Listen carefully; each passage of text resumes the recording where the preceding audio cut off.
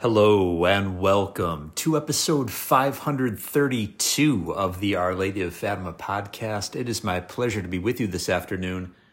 My name is Terrence M. Stanton. We're recording on Tuesday, May 16th, 2023, in the year of our Lord Jesus Christ. Let us begin with St. Alphonsus Liguori's Tuesday prayer to the Blessed Virgin Mary to obtain a good death. O Mary, how shall I die? Even now that I think of my sins and of that decisive moment on which my salvation or eternal damnation depends, of that moment in which I must expire and be judged, I tremble and am confounded. O my most sweet Mother, my hopes are in the blood of Jesus Christ and in thy intercession. O Comfortress of the afflicted, do not then abandon me. Cease not to console me in that moment of so great affliction. If I am now so tormented by remorse for sins committed, the uncertainty of pardon, the danger of relapse, and the rigor of divine justice, what will become of me then? Unless thou helpest me, I shall be lost.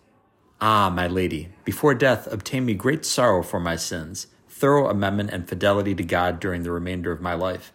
And when my last moment arrives, O Mary, my hope, help me in the great distress in which I shall then be. Encourage me, that I may not despair at the sight of my sins, which the devil will place before me. Obtain that I may then invoke thee more frequently, so that I may expire with thy most sweet name and that of thy beloved Son on my lips. Nay more, my Lady, but forgive my boldness. Before I expire, do thou come thyself and comfort me with thy presence. Thou hast granted this favor to so many of thy devout servants. I also desire and I hope it. I am a sinner, it is true. I do not deserve so great a favor, but I am thy servant, love thee, and have full confidence in thee. O Mary, I shall expect thee. Do not disappoint me of this consolation. At least if I am not worthy of so great a favor, do thou help me from heaven, that I may leave this life loving God and thee, to love thee eternally in paradise. May all the words that I speak be so many arrows dipped in the blood of thy sacred heart, O Jesus, to pierce the hearts of all who hear them with love for thee. Amen. Holy Face of Jesus of the Vale of Veronica. Dear Lord, through the Immaculate Heart of Mary, I offer these prayers in reparation for the sins which most offend God in our times: blasphemy, the profanation of Sunday and holy days, and communism. Pater Noster, quies in celis, sanctificator nomen tuam, adveniat regnum tuam, fiat voluntas tua sicut in cielo et in terra, panem nostrum quotidianum de nobis hodie, et dimitte nobis debita nostra, sicut et nos dimitibus debitoribus nostris, et ne nos inducas in tentationem, sed libera nos a malo. Amen. Ave Maria, gratia plena, Dominus tecum, benedicta tu in mulieribus, benedictus fructus ventris tui, Iesus. Sancta Maria Mater Dei, ora pro nobis peccatoribus, nunc et in hora mortis nostrae. Amen. Gloria Patri et Filio et Spiritui Sancto, sicut erat in principio et nunc et semper et in saecula saeculorum. Amen. The Golden Arrow Prayer. May the most holy, most sacred, most adorable, most mysterious and unutterable name of God be praised, blessed, loved, adored, and glorified in heaven, on earth, and in the hells by all God's creatures, and by the Sacred Heart of our Lord and Savior Jesus Christ in the most holy sacrament of the altar. Amen. For the defeat of communists, Freemasons, and all revolutionary men. Eternal Father, I offer thee the cross of our Lord Jesus Christ and all the instruments of his holy passion, that thou mayest put division in the camp of thy enemies. For as thy beloved Son hath said, a kingdom divided against itself shall fall. Eternal Father, we offer thee the holy face of Jesus, covered with blood, sweat, dust, and spittle, and reparation for the crimes of communists, blasphemers, and for the profaners of the holy name and of the holy day of Sunday. Amen. God of goodness and Father of mercies, we beseech thee, through the Immaculate Heart of Mary and by the intercession of the patriarchs and holy apostles, to look with compassion upon the remnant of Israel, so that they may come to a knowledge of our only Savior, Jesus Christ, and share in the precious graces of redemption. Amen. Today, friends, I wanted to take a look at an older article from Latin Mass magazine, located at latinmassmagazine.com. entitled The Spirituality of the Ancient Liturgy, written by Father Chad Ripperger, who at that time was affiliated with the Priestly Fraternity of St. Peter. It was penned in the summer of 2001. You probably know Father Ripperger's name. He is an exorcist, which with the Diocese of Denver in Colorado in the United States of America. Very famous for his wonderful YouTube talks. He's been on Dr. Taylor Marshall's show several times, a very holy priest and a erudite one. He's going to share about the spirituality of the traditional Latin Mass, and this is in two parts. Today we will go through part one. Among liturgists and theologians, it is generally considered true that each form of ritual embodies a kind of spirituality which is proper to that ritual. Thus, for example, the Eastern rites tend to emphasize the mysterious aspects of the spiritual life, as well as the role of icons in promoting devotion to our Lord, Our Lady, and the saints. The ancient rite of Mass embodies a spirituality and spiritual lessons that can appeal to every generation and time. By ancient ritual is meant that rite which was codified by St. Gregory the Great and which underwent a very slow, organic development over the course of centuries. The last missal promulgated that enjoys that organic growth is that of 1962. It is the common perception in the Church today that the liturgical development of the medieval period was, in fact, decadent, and that we must return to the apostolic and early church period in order to know what real liturgy is, as well as God's will regarding the liturgy. This is, however, a fundamentally flawed notion. Aside from the fact that modern liturgical experts, and by modern I mean of the last 100 years or so, were not accurate in their understanding of the liturgies of the early church, the notion that medieval liturgical development was somehow an aberration is really a rejection of what was an authentic development based upon the understanding of the Mass as sacrifice. Moreover, such figures like to hearken back to an era when the liturgy was supposedly pristine, by which they usually mean that it conformed to their faulty theology of the Mass as a meal. The point here is not to give a history lesson, but to explain that one of the premises on which this essay is based is that the ancient rite of Mass is actually the product of the hand of God, who used saints throughout history to develop it according to his holy intention. The desire to reject our liturgical patrimony seems to me to be in fact a desire to reject those things which God has done. Insofar as it is the work of God and the saints, the liturgy embodies certain spiritual principles and the very nature of the ritual that are worthy of reflection. Obviously, we cannot exhaust them all, so we shall limit the discussion to 4. 1. The awareness of our sinfulness. 2. The need for self-denial. 3. Perfection in virtue. And 4. Certain aspects about prayer. All of these are essential elements of any sound spiritual life. 1. Awareness of sin. The first is, again, an awareness of our own sinfulness. The ancient rite of Mass starts with the prayers at the foot of the altar, which begins the Mass with the priest orienting himself to the altar of his youth. The altar is, of course, the place where the sacrifice for our sins takes place, and the priest asks God to judge his cause. Immediately, there is a clear understanding that there are good and bad in this world.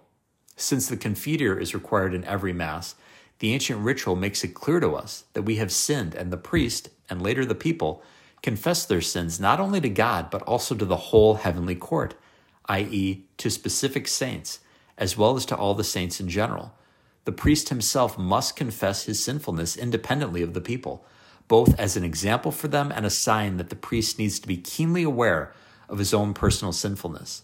The priest asks to be washed and forgiven repeatedly throughout the ritual, in order to foster a sense of humility and unworthiness before God to perform the function that belongs to him.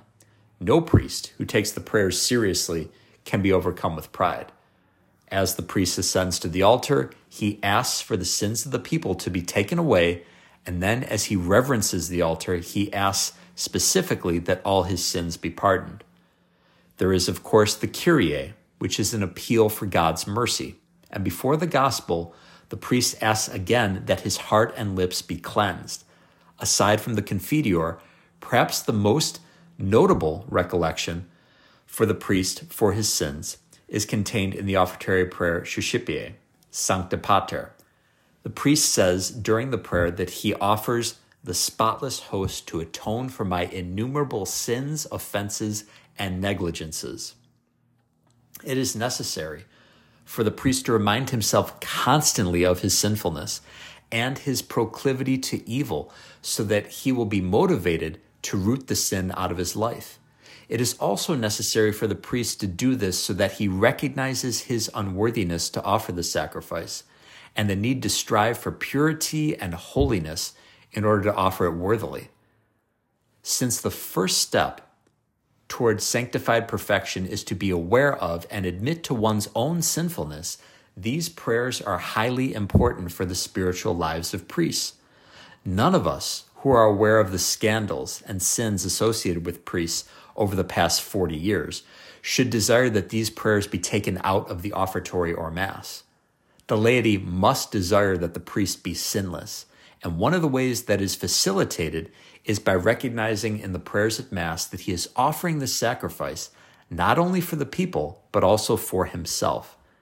If a priest has a sensitive conscience and knows that he must remain pure for the sake of offering the sacrifice, then he merits more graces from God for the people. Today, people say that as long as the Mass is valid, the state of the priest does not really matter. While it is true that a priest does not have to be in the state of grace to offer the Mass validly, nevertheless, he has an obligation to be as holy as possible in order to merit more for those under his pastoral care. There are, of course, two kinds of merit in the holy sacrifice of the Mass. The first is our Lord's own sacrifice, in which, by the hands of the priest, he is offered to God the Father in expiation for our sins. Here we are referring to the fact that the Mass is the participation in the sacrifice of Calvary, and the merit flowing from this sacrifice is infinite, since that which is offered is infinite. But in addition to this essential or primary merit, there is a secondary merit that flows from these things. 1, the holiness of the priest. 2, the holiness of the people, who join their own particular sacrifices to the sacrifice of the priest. And 3, the ritual itself. In order for us to gain more fruits from the Mass, we must do everything we can to aid the priest in being holy, e.g., by offering our prayers and mortifications for him so that he will obtain a holiness of life. But this is possible only when the priest is constantly reminded of his ability to fall into sin if he does not rely on the grace of God. It does not help us to ignore this reality and remove it from the ritual. Rather, the awareness of our sinfulness is absolutely necessary for our spiritual advancement, and the ancient ritual is not lacking in this regard.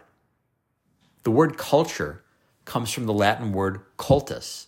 While our subject does not allow us to go too far into the discussion, we should be aware of the fact that the cult, that is, the liturgy or rituals of the predominant religion, actually determines the culture of the society.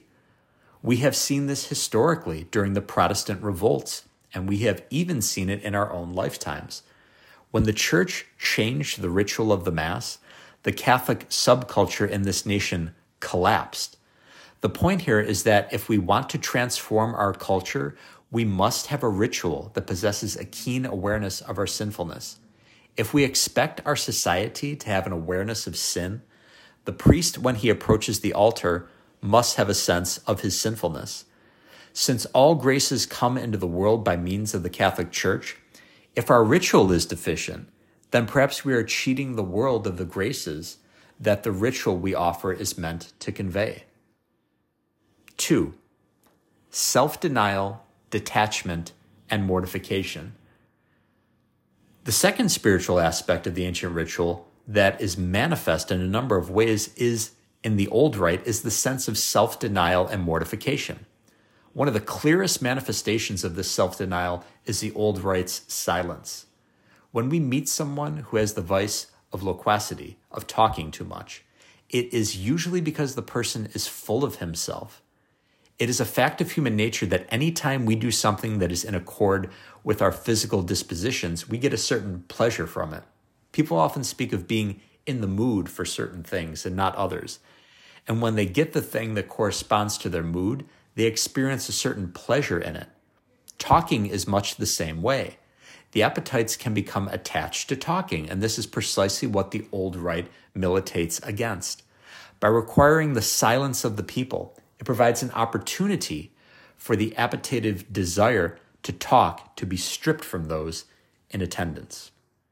I have had many discussions with laity who come to the old rite for the first time, and they often find an appetitive revulsion to the ritual because of the silence. They do not express it exactly that way, of course, but as they talk, it becomes clear that they do not like the fact that they are not being talked at and not doing some of the talking themselves. St. John of the Cross used to say that before he would enter into mystical contemplation, his house, as he called himself, became all quiet.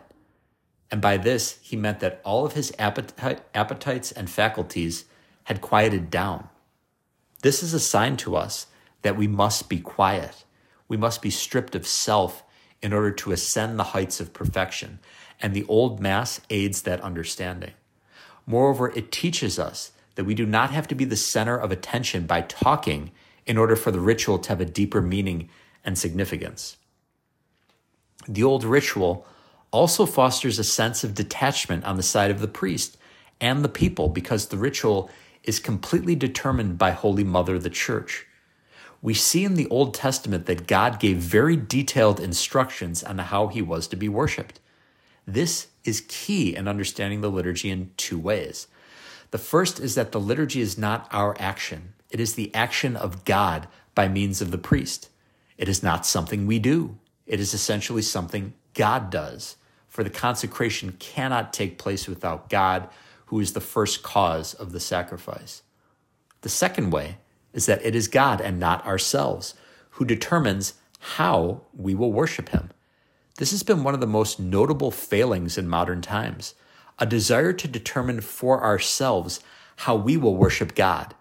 It is erroneous because it is up to God to tell us the type of worship that pleases or displeases him, and therefore only he should be the one to determine the ritual.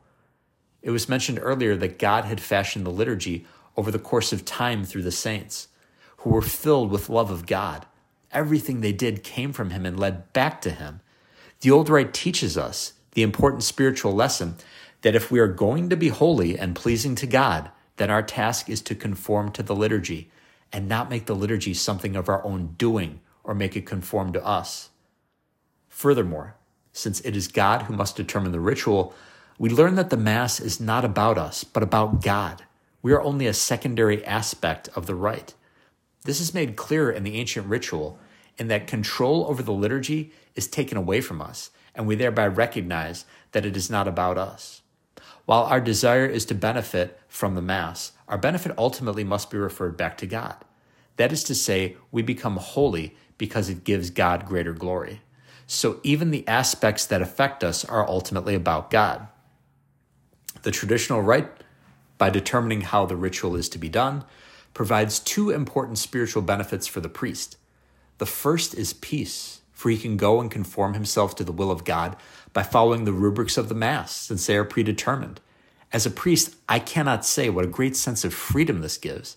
He does not have to fret over what he will choose and say because he is worried about what the congregation may think. He does not have to listen to a liturgical committee trying to tell him what to do. The second is that it teaches the priest self-denial and sometimes mortification when the ritual is out of his hands. The Mass is not about the priest. It does not have to be sustained by his personality. Obviously, only a priest can offer the Mass, but he can lose and forget himself when the whole ritual is determined by the Church, which is the Vox Dei, the voice of God. It makes it possible for him to forget himself and everything else so that he can perfectly enter into the mystery and the sacred realities present, and thereby derive the greatest benefit from them. In a most perfect fashion, he acts in persona Christi, in the person of Christ, because his own personality is minimized and he can become more like Christ. Since he says Mass facing God and not the people, his own personality, or lack thereof, is not what sustains the ritual. He is able to let his own personality fade into the background so that he can concentrate fully on attending to God. Here, when we talk of service, the priest serves God first and foremost. Too often when the term service is used in conjunction with the priesthood, it usually means some type of social service rather than its real meaning of service to God. The Old Mass has only two kinds of options, both of which are heavily regulated. The first is that on certain days, according to certain rituals, votive masses can be said, but that is something exterior to the ritual. The second is that under certain circumstances and on certain days, predetermined optional prayers may be added to the propers, e.g. to pray for rain, for peace, or something of this sort. But these are heavily regulated so that the priest understands that while he may choose to do them, when and how are not entirely up to him. The point is that options within the ritual should be minimized in order to foster obedience to superiors, self-denial, and the reduction of self-will, all of which are necessary to the spiritual life. If many options are allowed, it actually militates against the priest's self-denial, and it fosters self-will, since the ritual becomes subject to his choice. It also leaves him with the impression that the liturgy is really his doing, rather than an action performed by God through him. Lack of options teaches the priest detachment, and it also teaches the laity self-denial, because they know they cannot try to manipulate the priest to do in the liturgy what they want, since it is out of his hands. Detachment is key to any discussion of the liturgy and any sound spiritual life. Modern man has lost all detachment regarding the liturgy, and he is constantly subjecting it to his appetites. But we need detachment, and any discussion of liturgical restoration requires that people first detach themselves from what they want so that they can know what God wants. Furthermore, the multitude of options and lack of detachment in the liturgy has led to a type of immanentism. Immanentism is a philosophy or notion which holds that everything of importance is about us and comes from us. If it is not from us, then it has no meaning or significance. Immanentism comes from the two Latin words in and manere, which mean to remain in. Since man is incapable of reaching the heavens on his own, Babel and the Pelagian heresies have clearly demonstrated that, the liturgy must be from God and about God in order to draw us out of ourselves and to foster any sense of the transcendent, the striving for which is deeply rooted in the heart of man. The ancient liturgy also provides a depth to one's spiritual life for three reasons. The first is that it takes us out of ourselves and brings us to God. If we remain in ourselves and if we fashion a liturgy that is at our whim and ultimately about us, then we are doomed to shallowness and superficiality. Rather, insofar as the liturgy is out of our hands, we recognize that it is beyond us. It is mysterious. And insofar as it is about God, it can forever be contemplated. The second is that it is founded on tradition. Tradition provides a mechanism in which man can abandon himself to God, who fashions the tradition rather than taking control of it himself and jettisoning the tradition. In other words, tradition provides a mechanism by which the spiritual and liturgical patrimony of the saints can be given to each generation, who can use it to their spiritual benefit. Like someone who does not know his historical roots and therefore does not know himself, modern man has chosen to reject liturgical tradition and replace it with himself, only to be lost in self and never truly to understand himself. Tradition provides a way for the young to ground themselves in the wisdom of the past. This applies not only to cultural things, but to the liturgy and the spiritual life as well. The third thing that the ancient liturgy provides is repetition. Now modern man has rejected repetition because he has a fixation on novelty. Novelty, of course, gives our appetites delight, but does not necessarily indicate depth. To enter into something in depth requires time and repeated considerations of a thing. Repetitio mater discendi, as we say in Latin. Repetition is the mother of learning. My old science teacher, Mr. Bowen, used to say, repetition makes good memory. To continue, this principle applies not only to learning, but to our spiritual lives as well. By repeating a prayer, its meaning becomes more known to us and therefore is able to be entered into more perfectly and with greater depth. Since the ancient rite allows not for novelty but repetition, it provides a way in which people can focus on the mysteries present rather than the new things that are constantly popping up. With the silence quieting our faculties and the repetition that characterize each Mass, we are able to participate in and enter more perfectly into the mysteries of the Mass. Too often, participation is equated with physical activity rather than the higher and more active form of participation, which is spiritual participation. And we will continue with the second part tomorrow. So my 7th grade science teacher, Mr. Bowen, gets a mention today. Magnificent. But as many of you know, Father Ripperger is just a magnificent priest and a great defender of the faith, as well as a great teacher of the faith, not only when it comes to exorcism and the ongoing spiritual combat between angels and demons, and indeed between us and the demons, but also everything that's going on in the Mass. So I invite you once again to attend the traditional Latin Mass, invite others to attend the traditional Latin Mass, and do so for a couple of months. Don't just give it a one-shot deal and return to the Novus Ordo. No, you got to give it some time. And you will not regret having done that. It will greatly increase your relationship with our Lord, strengthen your relationship with our Lord.